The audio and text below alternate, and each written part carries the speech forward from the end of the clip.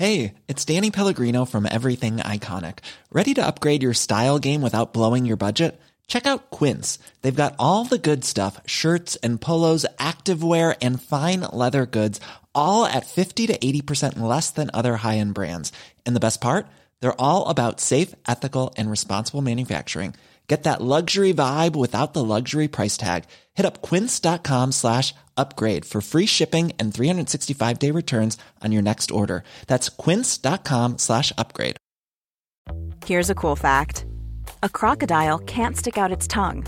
Another cool fact, you can get short-term health insurance for a month or just under a year in some states. United Healthcare short-term insurance plans are designed for people who are between jobs, coming off their parents' plan, or turning a side hustle into a full-time gig.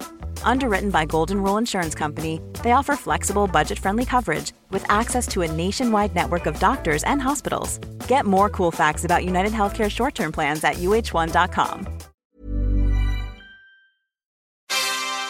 Hey, before we get the show started, I wanted to let you know we are giving away a bunch of brand new Blackmagic gear. Yeah, cameras, switchers, DaVinci Resolve licenses, a bunch of awesome stuff. So stay tuned to learn how you can enter to win free gear from Blackmagic, and we're going to tell you all about it later on in this episode.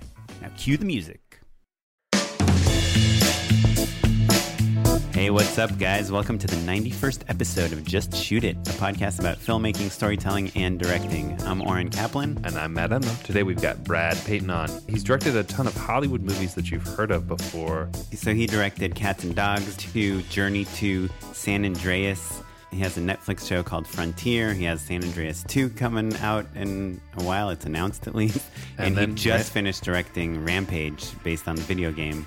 He's also doing Journey 3. I mean, the guy's doing every giant movie. His first movie was an $80 million film. Yeah.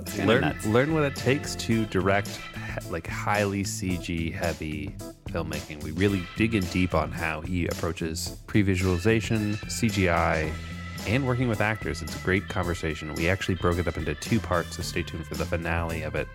We'll dig in and talk to Brad Payton in just a minute. But before we do that, Oren, I'm really, really dying to know, what have you been working on lately? Well, believe it or not, our regular viewers know that I've been pitching this show, Warigami, for months and months and months and traveled around. And anyway, we finally freaking started the writer's room this week. Hey, congrats, man. Thanks. So it's been really fun. Today's only day 2, but there's like basically the 3 of us, the creators and another writer and a writer's assistant. We're starting a little small for the first week just to kind of break out. We have 3 assignments: the themes, the character arcs, and the world. And it's stuff that we all kind of know, but now we actually have to be definitive about. You know, we've always had these ideas like, oh yeah, and then these 2 characters meet, and then this thing happens, but their parents died or whatever. But now we have to figure out how their parents died, and why, and when, and how do they meet, and all that stuff. And so we've been getting homework every night. So the very first night's homework that was to bring in a cool action scene that you really like and to explain why you like it. Like we'd play it in front of the room and we talk about what we like about it. So I brought in 2 scenes. I brought the record throwing scene from Shaun of the Dead, just because it's such like a fun improvisational scene. It's where the characters in Shaun of the Dead learn how to fight zombies, and they are throwing records at them, but they're like looking through their record collection to make sure they're only like throwing the shitty records at them.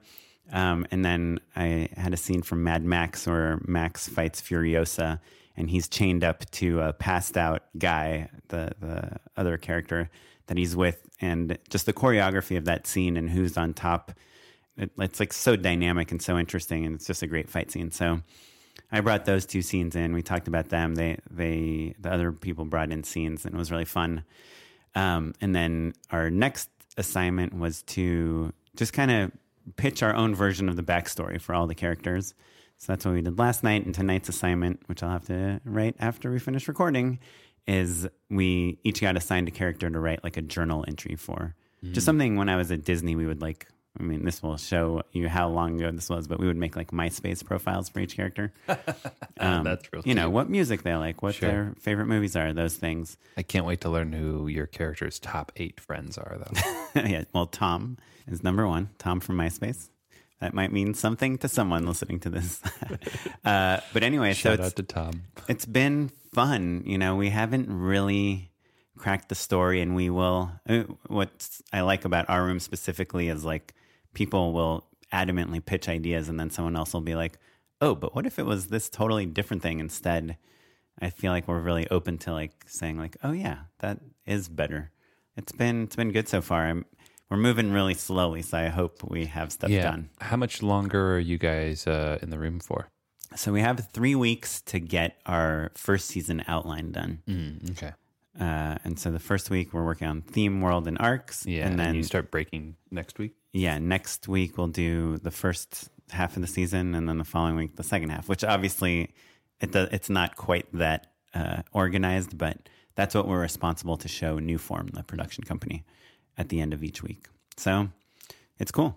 What about you? What have you been sleeping on lately? Oh boy. So yeah, nice segue there, Oren. I did a real weird one this last week. I did basically a branded spot for a sleep machine.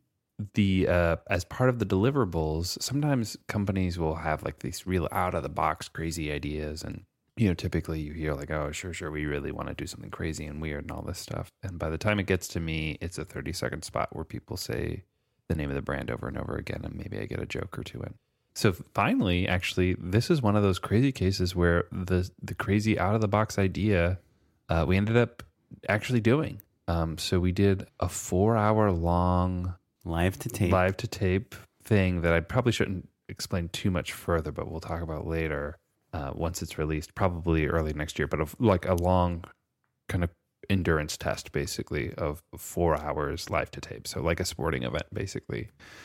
And it was super fun, super weird, crazy, improv heavy. But so it was really fun, and kind of everything worked. It took a crazy long time to get things set up and get things right. But once we were shooting, we were in it, and we got it there. It was wild. Cool, man. Yeah, I saw some of the footage because Sawhorse was the production company, and I was there the other day, noodling around. It looks really great. It looks like a sporting event, except it's a. Can we say that? Well, that's the thing I was not saying. Why? That's the whole hook. Yeah, I know, but it hasn't been announced yet. Oh, well, that's awesome. Yeah, I can't wait to see how people react to it. Yeah, it'll be super exciting. Cool. So before we talk to Brad, I just want to really encourage our listeners to leave us an iTunes review. It really helps us a ton, more than you guys can imagine. I know we harp on it a lot. I personally have never left an iTunes review of anything. Have you? I don't think I have. So we are giant hypocrites, but let's pledge that we will each go leave an iTunes review somewhere. I solemnly pledge not be hypocrites. Yeah. So we will leave our own reviews just to prove that it's doable. But if you guys could please just let us know, just say, hey, great shipping item as promised, or, we hate this podcast, or check out my short film. All are totally fine. Yeah. And much appreciated. Yeah. So the more reviews just kind of helps us get found by other people. Hey, one quick note before we get started with Brad. We have our live show coming up in Culver City, January 10th. Just Shoot It Live. We're going to have a ton of great guests, witty banter, all the fun that you come to expect, and then also a Q&A afterwards, and then a mixer where you can hang out, have a little bit of food, have a little bit of drink, and connect with the Just Shoot It community. It's going to be a great time. We can't wait to see you all. So if you're in the greater Los Angeles area, January 10th in Culver City, if you go to justshootitpod.com/live show, you can get more information. We do have a limited number of seats, but the tickets are free. So check out justshootitpod.com/live show to learn more. See you then. Thanks, everyone. Bye. So, Brad. Yes. We're here. Thanks for coming to talk to us. Thanks, man. Welcome. Thanks for having me. So you have directed a few movies. Yep. You did San Andreas. I did. I watched it last night. Sweet. Me too. Did you really? No. Do you go to bed every night? He's like, I guess he wants to impress himself right now. Do you watch your own movies like once they're out? No, not really. I mean, Like it's on TBS. You're flipping through channels. You know what? This is it's funny. I literally San Andreas was on some like TNT or something, Sure. and I used to watch TNT and be like, man, I can't wait to make a movie that plays on TNT. You know, like they have like those like National Treasure movies. I'm like, man, those guys must make so much money. Their movies Cash are on and checks, TNT. man. Yeah. And the other day I was like flipping through it and I was like, San Andreas, and I recorded it. Never watched it, but I was just like, oh my god, like I get to record my own movie on TNT. I mean, that is cool, right? I don't know why it's cool to me, but it's definitely like it's sort of a reflective moment because on so many levels, I still feel like a fan. Like I don't feel like like I'm a Hollywood director, and I don't feel that way a lot of times. So when I have those moments, I record it, but like I will never watch that. Right. I haven't watched San Andreas since I saw it at the premiere. The thing with the movies that I make is that I watched them like 4,000 times trying to finish them because of all the visual effects and all that stuff. It's not like I get to like shoot it, cut it, put some music on it and be like, all right, here we go. So I have to watch my movies like, I'm not joking, like I've seen Rampage like, I don't know, 150 times right now. Do you think you've seen it more than someone making like a drama or a comedy has seen their movie? It. Oh yeah, I have to.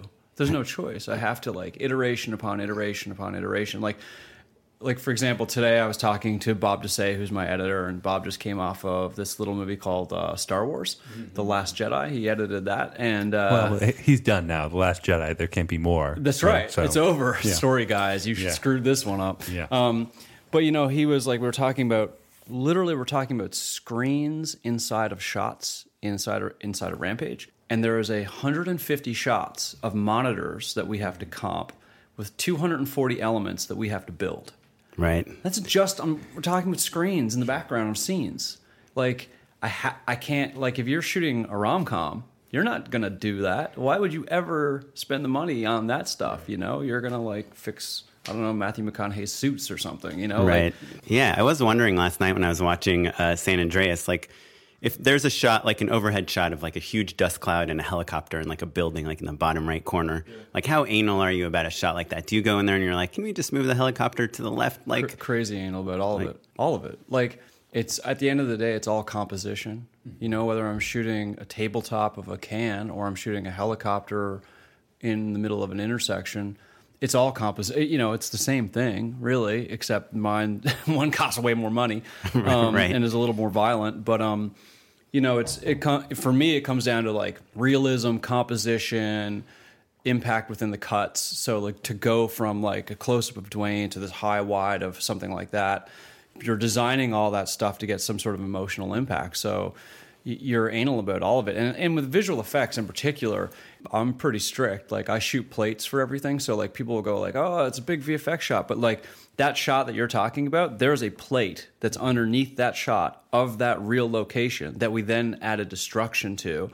And a lot of times what will happen is it'll become like an 80%, they'll call it like an 80% digital shot where they rebuild all the buildings. But the reason it looks good is because I shot the shot and then I can A/B it with the real thing and the VFX company can A/B it with the real thing. Like on Rampage, we're having this thing now where I'm getting really perturbed by fake-looking forests.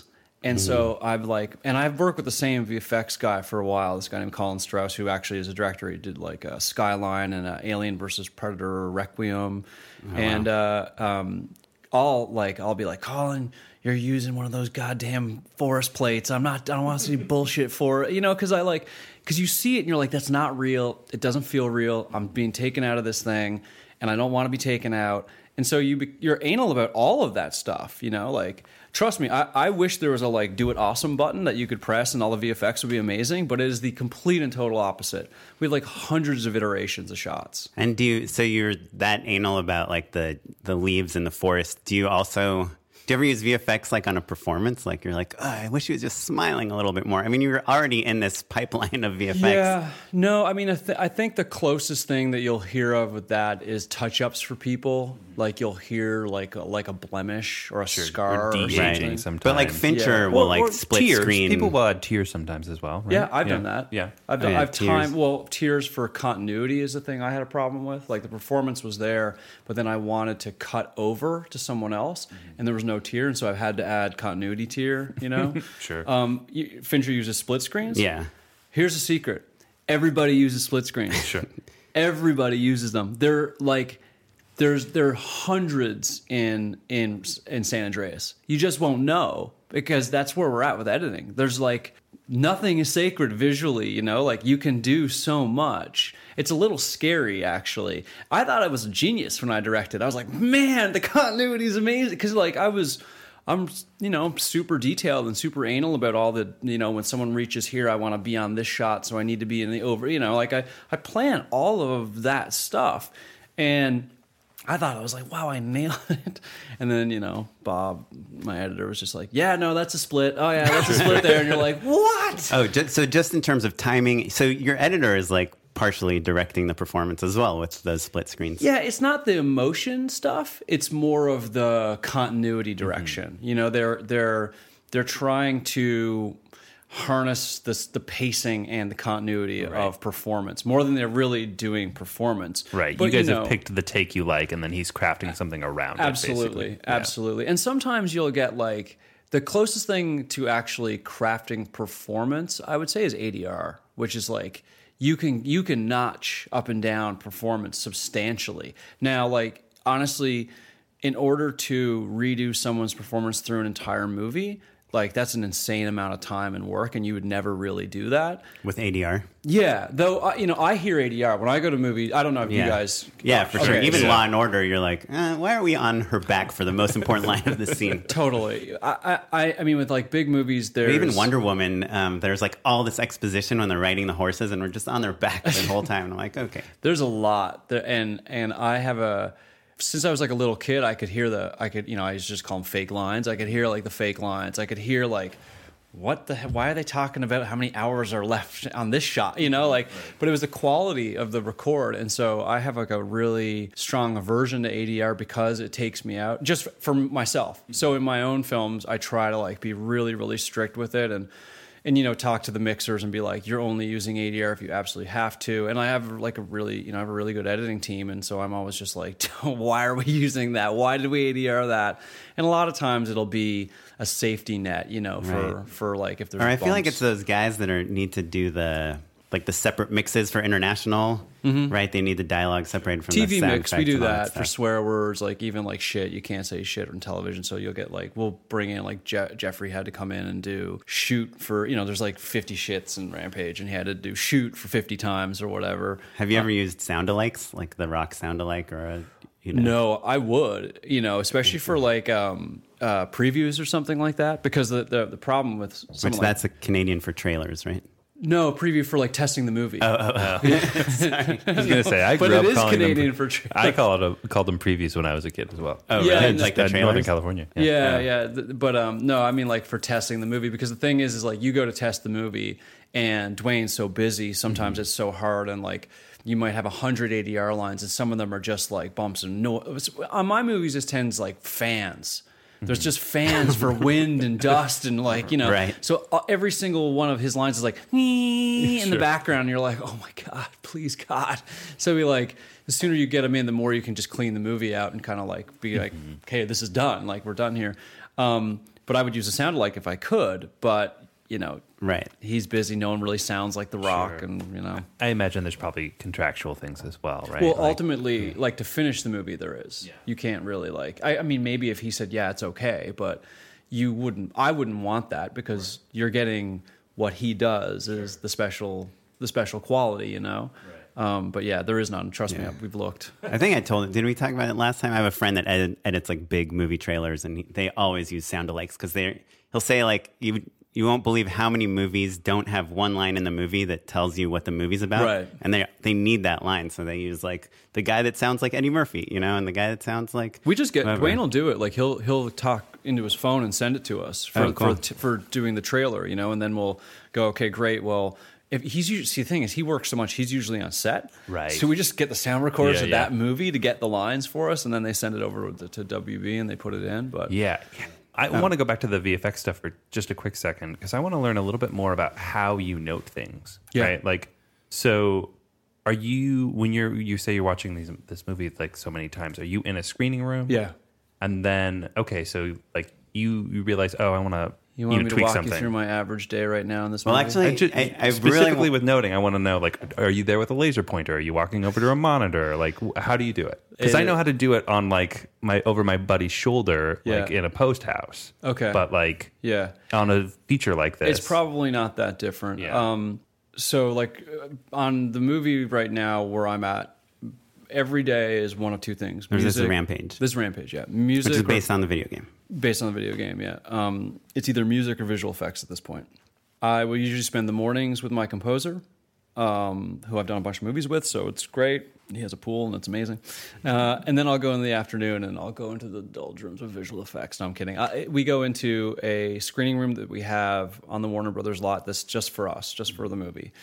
And they have up on all their walls a little snapshot of every single shot that digitally is going to be touched. And right now it's like 1,400 shots or something like that. And I go in ahead of everybody. This isn't normal, but what I do is I go in ahead of everybody and I watch a string out. I just watch every single shot we're going to talk about today just played back to back to back. So I'll sit there by myself with one of the VFX editors.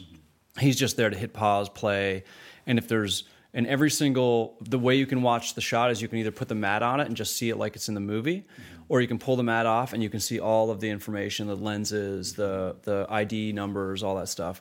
So a lot of times I'll be asked, and he can see all of it back there. He has a couple monitors. He's behind me, and there's like a couple couches and then a desk. And at the desk is the editor who's running the machine, a couple VFX assistants, and then on the couches are usually me, my two editors, sometimes a VFX producer when he wants to cry about how much money we're spending, and then VFX supervisor Colin. And I go through before they come into the room, and I watch everything. And that's really, for me, I'm a very, very heavy prepper. Like I was saying about having the continuity and, thinking I had done such a great job, but really I hadn't, and Bob had saved my life. But I really kind of like prep everything. And it's to avoid, for me, being creative in pressure situations is about prep. I need to de-stress every situation so that I can think freely. And I go in and look at everything, and I'm really just flagging issues that I can see coming. This shot's not going to work, this thing. Because what happens is... But you're not watching them how they are in the edit. You're just watching them on their own? Just on their own. But I've seen the movie so much. And when we do review, so then when they do come in, we actually review the shot now in context. I've asked for a string out for me, and that's simply because I don't have any time in my day, so I just need to see it as fast as I can see it.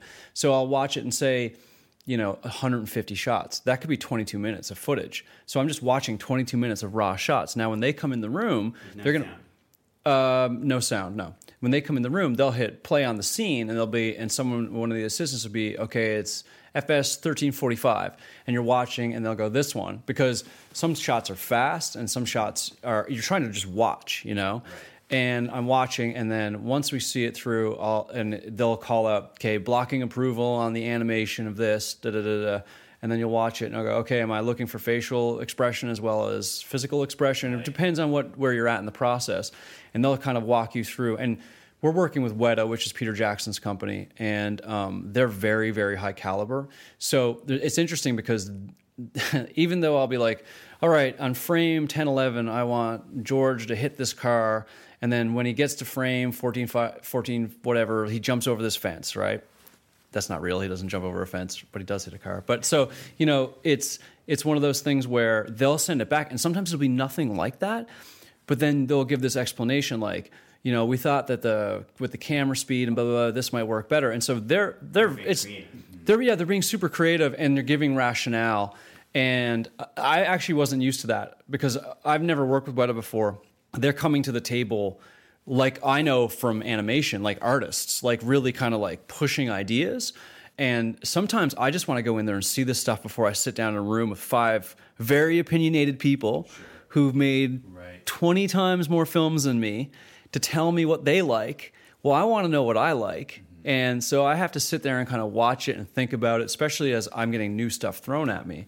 Is that something that you've learned over time? Like in the beginning, you would kind of like be like, well, this guy's made 20 films, so he must be right. And this guy's telling me it's way cheaper to do this. No, I've never been like that. I've been stubborn my entire life. It's just more of a social awkwardness for me. I don't like the I don't like the normal human behavior that comes with people who have opinions. I don't mind opinions. It's just all of the other things that come with it that I find uncomfortable. You know, like someone has to feel like they're proving something, or, you know, all the ego. Or rationalize their job. Yeah, I don't really have any of that hang up. I really don't. Like, I don't care. Like, I'm like, where's the finish line? How do we make it awesome? Period.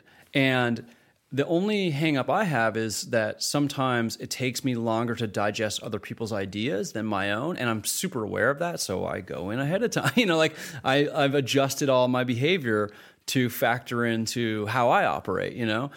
And, you know, at the end of the day, I think people who care about making films, they put everything second to the film. And like, to me, that's the sign of a good filmmaker, is that everything is second. Right. Everything, including your ego or your hang-ups or my health or right, anything, sure. you know, like you end up like Sure. everything goes out the window, right, except for the movie, and it's almost like an uncontrollable thing. You just, I never think about this until now that you're making me think about it. But like, you know, I don't ever like really. Your therapist asked us. Yeah, exactly. Like, what is wrong today? Sure. Well, This is the beginning of your indie movie, basically. Yeah, exactly. Wait, so I'm like dying to know just like how you approach making a shot list, but I think for the sake of our listeners, if we could just rewind again, I think a large portion of our audience is like, your job is their dream job, and they would love to know how you got here. I think it's safe to say 100% of our audience. Like I wouldn't mind directing. Well, I'd love to direct like Marvel movies, but I kind of feel like that's probably something that you've been in consideration for. I'm gonna go to Marvel next week. Oh, hey. cool. Yeah. Well, we'll put in a good word for you. Yeah. Oh, please do. Yeah. But so did you? I mean, there's like the Ryan Coogler way. You know, you make Fruitvale Station, then you make you write a movie for Sylvester Stallone, and then you get to make, you know, Black Panther. And I think Fruitvale Station's like a Sundance film, maybe. There's like the Wes Ball, who made Maze Runner. You know, who made just an amazing short film. What's your path? How did you get here?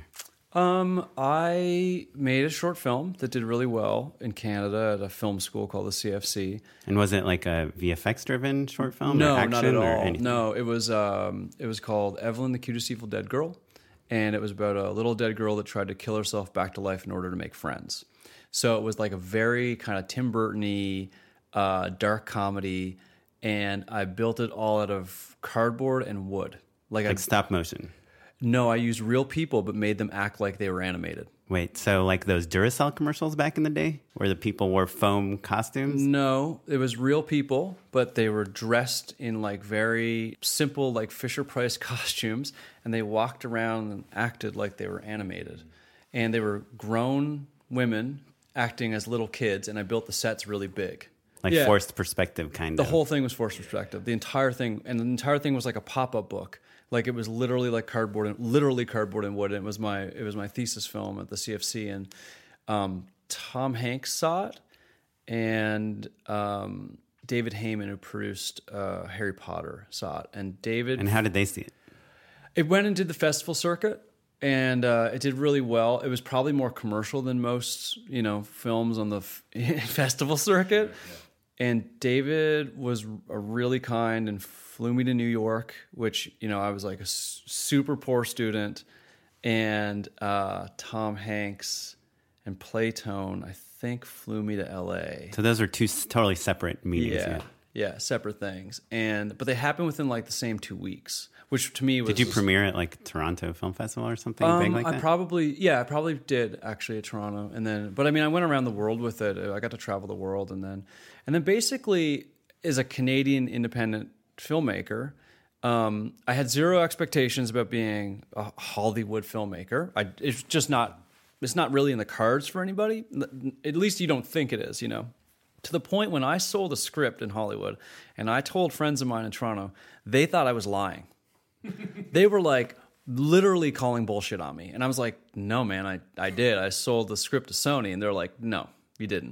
And I was like, no, I did. Like, no one will believe me. And it's just because no one was really doing it, you know?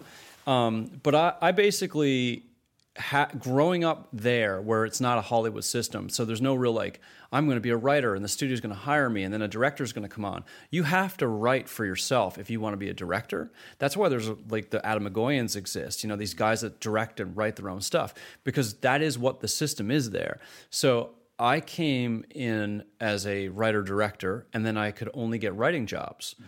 So I ended up writing for Universal. I wrote an animated film for Tom Hanks' company.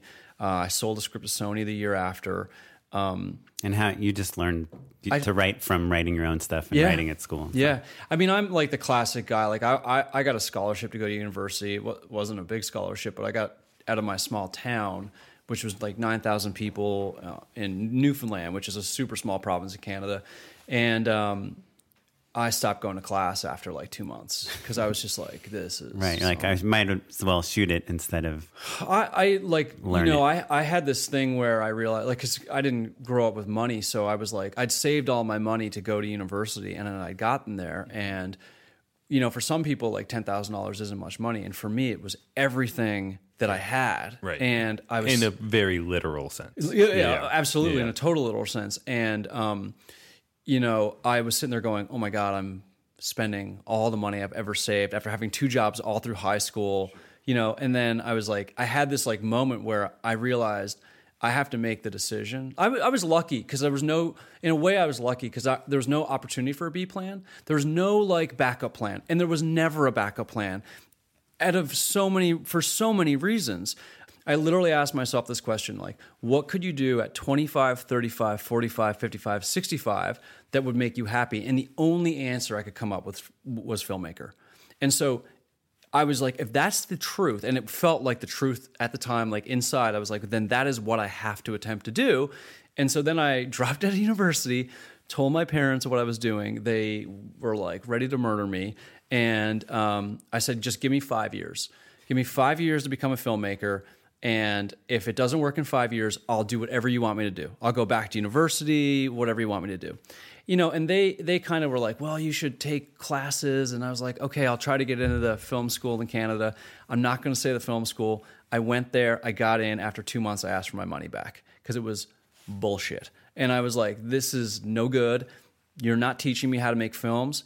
Every time I have an idea on how to make a film, you tell me, no, this is an exercise about whatever the fuck, jump cuts, or like, right. Why can't I do a film that's narrative and also about jump cuts? No, we're not doing narrative films. I've noticed Brad has very few jump cuts. Yes, I never do jump cuts. I'm still angry at that professor.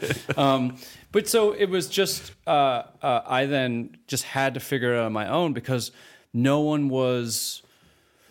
system was supportive of someone who knew what they wanted to do and had their own impatience and their own timeline in their mind. And remember, like, I'm like every other successful filmmaker that you guys have ever talked to. Like, I knew Spielberg had made his first movie when he was 25. I know all the facts that everyone else knows because I read all those books when I was 17. I'm now 19 or 18, and I'm at this film school, and they're telling me to learn about fucking sound waves. And I'm like, give me my money back, man. Like, I don't want to learn about sound waves. I want to go make a film, And like, I've read all this other crap that you're trying to teach me. Like, I did that on my own. So I just got into a place in this mindset where it was like, I'm going to go figure this stuff out. There's no better proof than to go do it.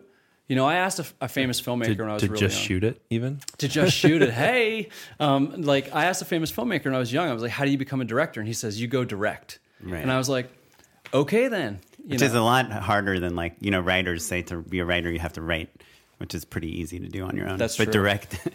It takes a little more manipulating. But people. It's true, but you will find a way. It's like everything else, right? Like, you'll figure it out, because you have to figure it out, So and then the short answer to this question is really I dropped out of a bunch of film schools, made a short film. That got me into a specialty film school called the CFC, where I made this short film that people in Hollywood saw. Then I went through the whole meet agents, meet lawyers, all that stuff. And then I just started writing because I couldn't get a job as a director. And then, right. So even after you met Tom Hanks and the producer of Harry Potter, nobody hired you to direct. No, what was interesting is that, and I'm not sure I've told anyone the story, but they talked to me about Harry Potter, and I was like, hell no. Wait, was this before the first Harry Potter? Yeah. Oh. they flew me to Manhattan, and I had lunch with them to talk about Harry Potter. And I was like, I was so not ready, and I knew I wasn't ready. I was like, I'm not fucking Harry Potter up. There's not a chance I'm directing. Now, he didn't offer me. Had you read the book? Yeah, oh yeah, and it was like, it was a sensation or whatever. And I'm not saying he offered me Harry Potter, but they were well, what do you think about Harry Potter and this? And I was like, oh no, I can't. That's how Wes Ball got Maze Runner. He came, he was pitching his movie, he did that short, and they're like, have you read the Maze Runner? And he's like, I'll read it. And he read it that night, like the whole book, and then the next day he's like, I guess this is how I would make it. And they're like, done. Your movie's like on hold. Let's do this. Oh really? Yeah. But yeah, it's crazy how that stuff comes up, Oh yeah, no, I think that you just you do what you do, and then life does what it does. And like, I could never predicted my career. Like, and there's so much stuff that is so out of your control, and there's so many other people making decisions on your behalf that there's all these opportunities that come up that that can go one way or another.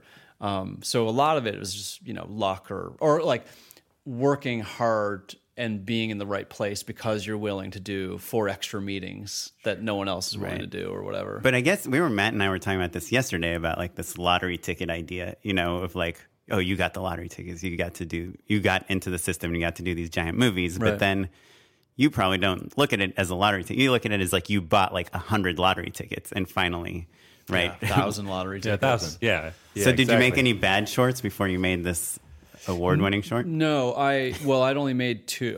The difference for me was, as opposed to maybe other people, was I was going for like truly, like I would say to people like, I want to take such big steps. I know I'm going to like blow a hamstring.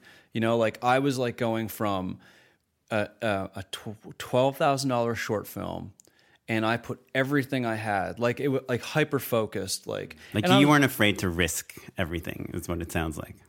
No, I was literally risking everything all the time. So I was literally going all in. Like you weren't hedging bets or saying like, oh well, this is too expensive. No, because let's do a remember small I was saying version. like I had no money or all that. Like if I failed, then I'm totally screwed. So I can't fail, like I wasn't like willing to like risk it all in the sense of like, well, who knows if this is going to work? It's like, no, this is going to work. Like this has to work, or I'm done and I've got nothing, and I got nowhere to go and nothing to do and no money. And, so I was kind of just pushing all in on everything. So I didn't make a bunch of stuff that no one saw or didn't really work. I made little things on my own with a video camera just to like kind of test ideas. And I used to draw all the time and paint all the time. And like, I was always a visual person. So I'd be always making notes and ideas and like shot ideas and stuff like that. And would you like pitch stuff to people and see how they reacted? Like, were you kind of testing out stories and things like that? No, but I used to just be I was the friend who would tell everybody stories all the time. Like, I was also like friends of mine from when I was really little, like living in Newfoundland. When we were kids, we used to play guns. This is what we called it, play guns. And I didn't actually grow up in a small town. I grew up on a highway outside of a small town. So it was just forest, around me. And my friends That's why you have such a keen eye for forests. Yeah, I know. Like, guys, don't screw with my forests, man. I know my shit. They used to like ride out to my house on their bikes, and we used to like play guns. And later, as I became a filmmaker, my friends they reminded me that I used to direct them as kids. Like I used to tell them where the bad guys were. And I'd be like, you've been hit. And they'd be like, oh my God, I'm shot. And I'm like, no, not in your arm, your stomach. Oh my God. Just a little faster this time. Cool. Yeah. I wouldn't call them more takes, but it was like, I'd tell them where to go and like how fast to go. And right. How the fight was kind of blocked. Yeah. I was like blocking out the action or whatever. So yeah. Yeah. I used to be like the dungeon master. I was a DM too. Yeah. Like, and I never really connected it to like a world building until like 20 years later. But I'm dying to know how you got that first directing gig. So you were writing, right? You were writing full time. And were you writing like kind of big blockbuster type films? Basically. I mean, the first one was animated, and the second one was like comparable to like an Edward Scissorhands. So not like full of explosions, but like more of a romantic. Yeah, like exactly, like a fairy tale, like heightened stuff. The first one was just totally like random, honestly. the whole thing is bizarre. But I was basically in the producer's office looking at his posters that he'd made, and there was a Cats and Dogs poster. And he pitched me these things, which I didn't like any of the things he pitched me. And I was like, man, like I don't want to make any of the stuff he's talking about. He was pitching you to write or to direct? I think to direct. He was pitching me ideas he had, like scripts he had. And as I was leaving, I said, if you ever decide to make a sequel for that, call me. And like 6 months later, he called me. And he just said, I will back you as the filmmaker if you want to do it, period. For Cats and Dogs? Cats and Dogs 2. And I was like, really? And he was like, yep, I want you to come in and we'll interview writers and we'll come up with a take. The studio's interested in doing this. And so we brought in like a bunch of writers and I heard all these takes. And the best thing about that process was before there was a script, they gave me 3 or 4 storyboard artists, 2 concept artists, and they gave me a room in Warner Brothers, and I could just come up with visual sequences. And the visual sequences the studio kept saying, well, he's elevating everything that we're seeing is better than what we pictured, you know. The thing I wasn't good at was harnessing the script to do that. And I was too nice. I wasn't pushing like, this is what it has to be. It has to be this, you know? I was kind of like trying to like... Right, you were so grateful that you had the job. I couldn't believe I had the job, you know? So I definitely made this mistake of trying to like appease everybody. And in a way, I didn't really appease myself. And I actually came out of that process feeling very grateful. You know, a lot of people said, like, why would you do this? Why would you make Cats and Dogs 2 as your first movie? And they don't realize, like, I have no money. I'm like, it's a studio film, though. Sure. I'm also 24 and broke and poor and, like, living in a friend's spare room in West Hollywood with my then girlfriend at the time. I can't afford to do anything. Like, I don't have hobbies because I have no money. Like, I'm like drawing all day and like watching. So it wasn't because you love dogs? Well, I do love dogs and I had a cat, but you know, it was like, no, man, like I'm a filmmaker and no one's giving me a shot to be a filmmaker and they're giving me a shot to be a filmmaker and I'm young and I'm like, how could I say no to this? Well, and also I imagine the VFX in that movie really set you up for the rest of your career. Right? Like you do a ton of VFX driven movies, as we've been talking about. So it's like that's a short list of people who can really handle that sort of workload. Yeah. I mean, people say that to me now. They're like, you know, you're on there's a very short list of filmmakers that can handle what you do well. Yeah. And I actually kind of credit it to animation because I started in animation. Interesting. And so I got used to talking to animators and studying conceptually ideas frame by frame. I'm curious about that. Like, so there's no script. How do you come up with ideas of what to do with these cats and dogs? Like with your storyboard artist? Just like sequences that I thought would be cool. And stuff like what? Can you give us an example? Like how a dog could be out on the street being walked and still communicate with like a secret base. And it would be at like a fire hydrant. So he'd be tending to be peeing at a fire hydrant. And then he'd actually be like talking into a walkie-talkie. A walkie-talkie, and then you'd follow it down and see where the base is underground. Like, it's just stuff like that. It was very animation-oriented. I kind of studied, like, what would people expect to see, and then how would I flip all of that, you know? Right. So it kind of, like, I think the best stuff probably didn't make it in the movie, because then... honestly, there had to be a plot and all, you know, like there are all these things that you then had to do that had nothing to do with this one-off sequence. But if I had my time back, I would have stuck to my guns on certain sequences. Right. So you were kind of coming up with set pieces and then working them backwards into the script. Yeah. And I should have stuck closer to what I came up with, honestly. Wow. So then what was after that? Journey? Yeah. Cats and Dogs 2. And then, Journey 2, which, you know. And that was where you met The Rock. Yeah, right? That's where I met Dwayne.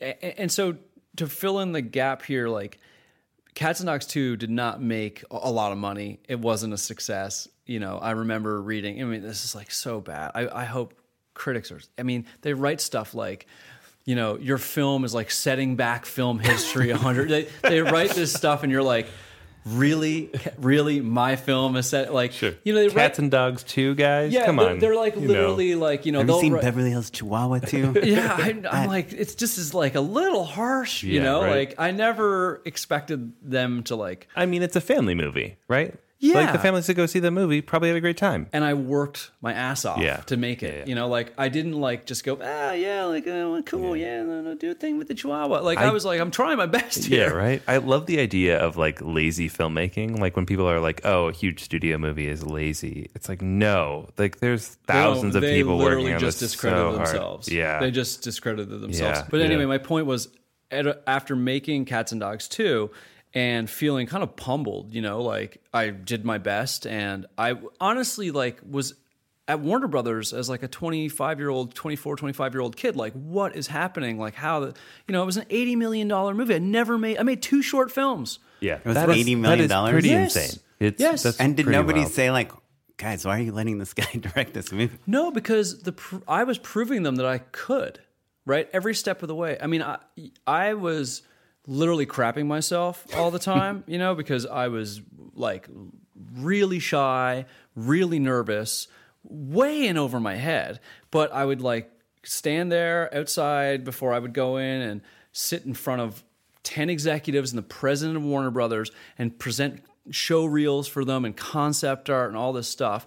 I had never made a movie before. I never made an indie film. I never made any. I mean, 2 short films, and I was like making it up as I'm going. Like, Right. But you literally- also wrote some movies too. I wrote 2 scripts. Features, right? Yeah, 2 feature scripts that never got made. And But were sold. absolutely were sold. Yep. That is not the same as selling. Sure. No, but A if a studio buys a script, it can't be that bad, right? I mean, No, but less you want to talk about the commerce of these 2 things. One cost them $250,000 and one cost them $80 million. So let's right. just weigh oh, those in terms two of how much gambles. they're spending. Yeah. Yeah. So it's like it has, besides the fact that like I write a script and I give it to an agent and they get it to a producer and that producer sells it. And so what am I doing? I'm sitting home drinking hot chocolate or whatever the fuck I'm doing. You know, like the other one is skinny, nervous kid who's never made anything is standing at Warner Brothers in a screening room with the president of Warner Brothers, the 10 executives, and going, excuse me, this is what I want to do. And like, look at my show reel. Like, you're crapping yourself, right? Because you've never done this on any level. So you're sitting there going, oh my God. So then I go through all that. I then get destroyed by the critics. I don't make enough money. And then I feel completely and totally cheated as a filmmaker. I'm like, I've worked my entire life. I'm not like a hack. I worked so hard on this movie and I've not won on any level. No one is impressed by this, right? Like, no, my parents are like, wow, congratulations, you know? But I'm not saying that to myself. My friends aren't saying that to me. Well, No- we would have been impressed. Well, thank you. I wish I knew you back then. It would have been a lot easier. Sure, yeah. But so I go into Journey 2 going like, I'm going to prove that. So how do you get Journey 2? Yeah. So Warner Brothers knew there's good people at that studio, and have been for a long time, and they knew that I worked hard. They knew that I didn't take a play off. They just saw that. It was so clear that it was like I had a bunch of issues on that movie. Some of them are fair, some of them are not fair, some of them are me, some of them are not me. At the end of the day, it's all me, and that's what that's what people say, and that's you get the Right. good and the bad as a filmmaker. But so I had a good thing. Like, they knew that I'd worked my ass off for them, and they were proud of the movie. And I got Journey 2, and like, of course, you make Cats and Dogs 2. The last thing you're looking for is another sequel. Right. I can't help what I was getting sent, and it wasn't submitted to me. It was just floating open around assignment. through agents. Yeah, it was floating around through agencies. Oh, interesting. But I read the script and I knew how to do it. And I was like, I know how to do this. And Like how you were just reading it and you were visualizing it while you were reading it? Yeah. I was like, literally like, oh, I know how to do this. I know how to do this. I know how I would cast this character. I know how I would design this character. And And you felt like you had a unique take on it? Like, yeah. Well, I thought I had the right take on it. I don't know if it's unique, but I know what I wanted to do with it. And I then, took my own initiative to go and make a big, huge lookbook. I did story reels on my own. I paid for all of it. What's a story reel? Like previs, but with storyboards. So I'd Okay. have a board artist board it, and then I would cut it so it would just dissolve through the boards. So you hired someone. Yeah, I paid out of pocket. I found people to do concept art for me. And did you have actors voicing things or? No, Was it- I just put text on the bottom, and then we left it up a little longer so you could just read it. I didn't have a massive budget. Come on, sure. But there's music and sound effects and other things. Yeah. And then I did the biggest thing was I did key art for all the sequences. So like when I was in the pitch, I could flip through the book and That's really interesting. talk about the sequences like chronologically. And I would design like all of the sets through taking stills from other movies and stuff. And what it allowed me to do is tell them the story of the movie visually. So it's like in the opening, you know, when you're in Sean's bedroom, this is how Sean's bedroom will be, and I talked them through it. And was it like a picture from another movie, or did you Photoshop things or cut like all of it? Most of it was collages from everything, but not necessarily other movies. I don't like doing that as much. I do it sometimes, or did it sometimes, but the thing that you have to fight against with other movies is that they instantly see the other movie. Right, so especially you're if there's trying to actors find, in the frame and stuff, right? Yeah, and I never really did that, except for like with casting. I'd be like, I really want to cast like Michael Caine. I was like, this is how I picture this character, you know? And then I walked them through the entire movie, showed them the kind of story reels. That's like a half-hour thing? Yeah, could be half hour, 45. I like to do it as fast as humanly possible because I'm so nervous, basically. And so I shoot through the movie, and at the very back it was, I would do it differently now, but I put all my casting stuff at the back so I can get through all the set pieces and everything. Sorry, what would you do differently now? Would you put the cast up top, or? I would do it just like as they were introduced in the story, I would just introduce them in the story. So they can visualize. Yeah. Here's So they're just Dwayne with you type the guy. whole way. You're watching the movie basically in stills or whatever. Probably So how much time and money do you invest in this gamble? whatever it takes. No, I don't know. I Like a week of work or like a month of work? 2 to 3 weeks. Yeah. And I didn't have a job. So Right, I was sure. like all the time. full And had time you on this, done that yeah. before on other movies that you didn't get? I did it to sell my scripts. Okay. Yeah. Oh, I see. Interesting. Yeah. So it was like, I know that I'm like a mediocre writer, but look what it's going to look like. Right. And when you read my description, that's what you're going to see. And so they could visualize the script, you know? Right. That's like Zach Braff. He would write like had put songs like song names before like various set pieces in Garden State just to get people like in the mood, right? To just like listen to that. Well, I think he sent it with like a CD or something. Yeah, Yeah, that's he right. sold I a heard lot that of CDs story. that way. Yeah. Yeah. He put on the soundtrack for the movie, basically. Yeah. Yeah. So that's how you got Journey 2.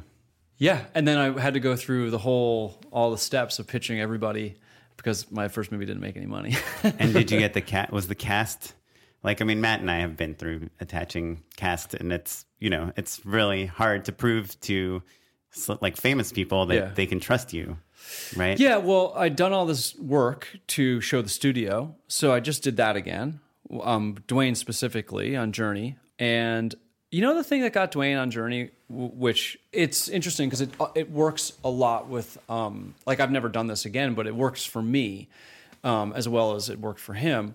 Is my now composer Andrew Lockington and I worked on the theme for the movie before we went to him, and so when I went to him, I played the theme, the composed theme, and he loved it, and he was just like, and like I remember when he literally was like listening to it, and he was nodding his head. He's like, "This is a big movie, Brad," and I was just like, "It is. It's a big movie." He's like, "Yeah, I like it. This is big." Sure. You know, like he didn't realize how big I was really trying to make it. You know, And he only does big movies. he only does big movies, and the score was like Indiana Jones, Right. Right, it was like a big, it was this big flourish, and I had the advantage. Andrew had done the score for the first movie, so we had talked through like my references for Mysterious Island, or you know, the stop motion animated Mysterious Island, and so we went back and like listened to that initial score, and I had all these influences that I wanted to bring into the movie, and so we had like taken the best parts of that original score, but then what's his name? Oh, Bernard Herrmann. I love that. I feel like kind of the lesson to take from all this is like, you know, when I've tried to attach people, we send them the script first and then see if they'll take a meeting. But I feel like you just were like an onslaught of audio visuals. Like, here's how it looks. Here's how it looks. Well, they sounds. read the script first, but like, you know, Dwayne, you know, he's told me this story now because like the movie did well and he was very happy with it and everything. But you know, they got to the part where there were giant bees and they were like, "Come on!" They threw the script down. You know, like, what the hell is this? But then when I got in the room with him and showed him images that I'd created of what it would look like to be on the bees, it was kind of like, oh, this is like cooler than I thought. Like, I'm sure you read that. Like, I don't necessarily, first of all, I barely ever read the action in a script unless I've rewritten it with the writer, because I'm just going to imagine it how I want to imagine it. And that has yielded me really good results because I'm not tied to the written word. So like in those places, I don't remember what it said about riding bees. It just said some bullshit about riding bees, and it was probably cheesy as all hell. And he probably read it and was like, throw this off the plane, you know? Sure. So But it's just like B parts. I remember that script landed on me. For me, it's like, bee flies here, and then, you know, and I'm like, yeah, whatever, I'll outdo that, you know? And Sorry to, as a tangent, but how do you get inspired to come up with like a bee writing sequence? Like, do you watch other movies and go like, this is like a chase sequence? And no, I completely try to steer clear of other movies. So this is a weird thing that like no one would think. Like, I never thought I was going to be an action director. I never thought, oh, I'd be good at action. That's a discovery of mine. I'm kind of fortunate that like I thought I wanted to be like this Tim Burton-y, arty kind of dark guy. And because I loved that. It was like my first big passion as a filmmaker. And then I tried to go make it, and it turns out I wasn't that good at it. But I tried my best. And then I was like, man, like I just got to like listen to what I'm good at. And then so I get Journey. It's like an adventure movie. And I'm like, oh, and it turns out I can make this and people enjoy it and it does really well. And in making Journey, and now remember, Cats and Dogs 2 is like, I'm shooting Cats and Dogs. How much can you do action wise? It's really hard, you know. Right, like it's more. That's more of a medium for jokes, I think, than anything else. Yeah. And I'm not like the lightest human being. I'm not like, hey, you know, zingers all over the place and like fart jokes and stuff. Like, not. And I'm not judging that. I'm just saying that's what would have been great for that thing, like to really just shoot live animals. But then when I go and make Journey 2, and I'm like, oh man, like there was no B unit director on Journey 2. I directed. I don't even care if there's a credit on that movie. I didn't look because I directed everything on that movie. Like, well, there was the B unit, right? Dad joke of the day. Yeah. Hey. I did all the action. I was like, I shot everything. And so the discovery was, oh man, like I know action. Like it was totally instinctual. Like it wasn't hard. And so you just like close your eyes and picture like how the bees fly, or do you? Yeah, I mean, you have to get inspired by something, right? I imagine it, and then I draw it. I mean, my process with directing actors is to imagine being them and sensing where the camera should be and having an emotional reaction. Like, I try to like live in their place in order to understand where the camera should be. And so I guess it's sort of like that. Like, I picture it and I draw it and I just go, that would be fucking awesome, man, if we did this, you know, and it goes slow motion here or whatever. I just draw it and, you know, try to just lose myself in it and also like, as I've gone on as a filmmaker, I've completely tried to separate myself from the mechanics of filmmaking. I think it's a terrible thing to figure out like what type of crane would get this shot. Yeah. Right? And I know there's filmmakers that really love that stuff, and I'm curious about it. And I know cameras well and I know lenses well, but in terms of storytelling, what I've learned along the way is to not care about those things so that you can imagine things that you don't know how to do.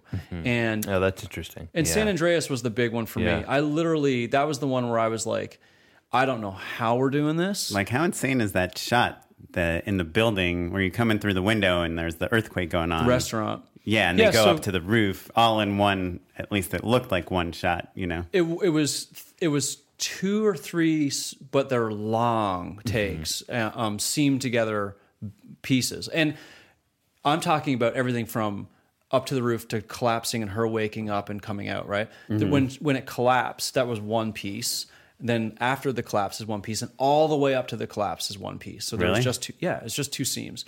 And we rehearsed it for like... There's like that girl that falls into the fountain, you know? Yeah. Like just these real kind of random little pieces that seem like so hard to get perfect, you know? Yeah, we rehearsed it for a week, 5 days of rehearsals with the entire stunt team, and all those extras rehearsed it and then 2 days with my A unit camera operator and a Steadicam before we even walked onto that set. And do you ever does the producer ever come and say like, you know, can't you just shoot this in 3 shots and it would take us half as many days? To their credit, no.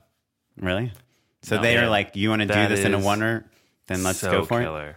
That was one of my things at the very onset of saying I want to make the movie. So that shot, I wrote that shot and gave it to Carlton, who then really did a much better job of writing it out. But the reason that I wrote that was because in my initial pitch, I was like, I want to do, like when I went in to pitch that movie, I said things This like... is San Andreas. Yeah, San Andreas. I said things like, I don't want to make just gigantic moments. I want to make little moments too.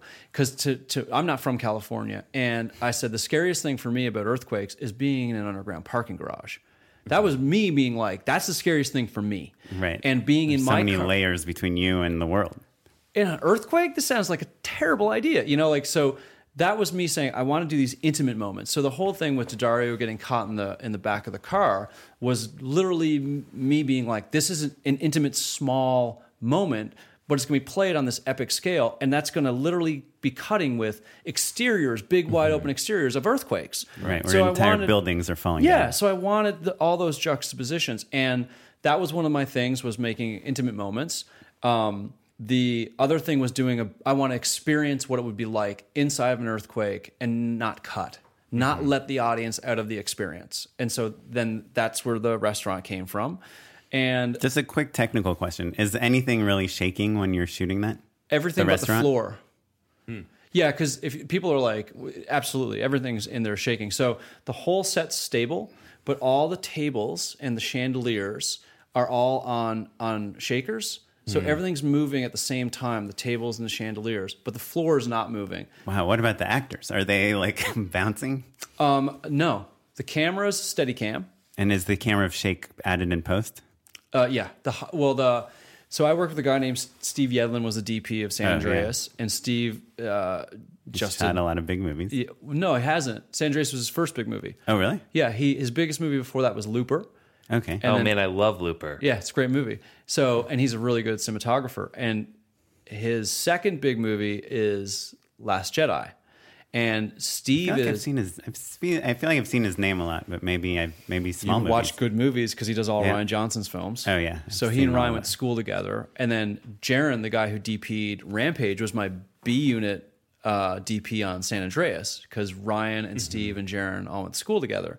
And but anyway, they're all crazy tech heads, so Steve literally built a program that would like shake the camera on any device we put it on. So if we put it on a crane or put it on a Steadicam, it would still have vibrations. He built a head. Oh, so the camera was shaking.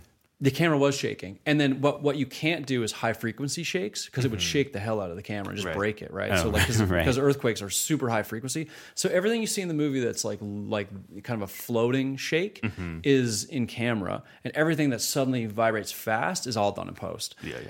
And so that whole thing was And you everything. add all the motion blur in post for the high frequency shakes. I don't think you need motion blur for high frequency, but if you did, you would add it. But like, yeah, I don't think it's that high frequency. But I think there's probably motion blur for digital elements. I actually add a lot of motion blur to things and take a lot of crispness off of visual effects, even when they say no, this is technically correct, because it doesn't look right to me. I would rather it be slightly what they would call like a degraded image, not technically perfect. I do that 90% of my shots. Wait, what do you mean by taking Christmas off of it? Well, like a digital shot, I think they look really hyper crisp and hyper real a lot of times. So I ask for more motion blur. I ask for blurred pixels. I ask for halation in the edges so that when light hits it, you can kind of see like blooming. room lighting and glow. That's very organic, you know. And sometimes they'll be like, well, we've already put that in there. I'm like, double it, add more, you know, like, because it doesn't feel real to my eye, and it's, you know, it's makes them a little crazy, but I think it looks good. I mean, to me, I'm like, this is what sells the reality a lot of times. But so anyway, like when I went in and pitched for San Andreas, there was a bunch of things that I said, this is what I want to do. This is why I'm attracted to this. And the other one was, I think the death of the daughter was like a big thing for me. To me, that was like the linchpin of the entire movie, and it wasn't really there when I first came on. Things like that were just like, this is why I would want to do it, you know? And so they loved that idea. Are you kidding? Like the guys over at New Line were like, this is awesome. Can you pull this off?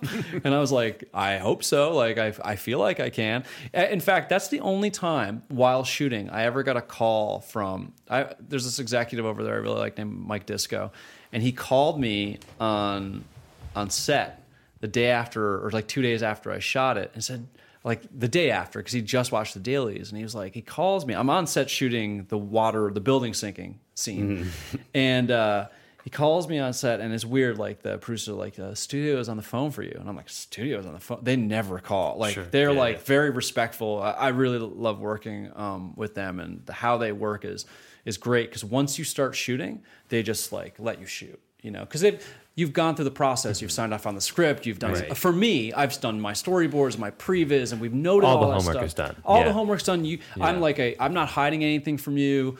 Like, let's talk about it, because, you know, you're going to shoot it, they're going to see it, so why are you hiding anything? You know, like, I'm not trying to push off anything. And how many days do you shoot San Andreas? San Andreas was 72.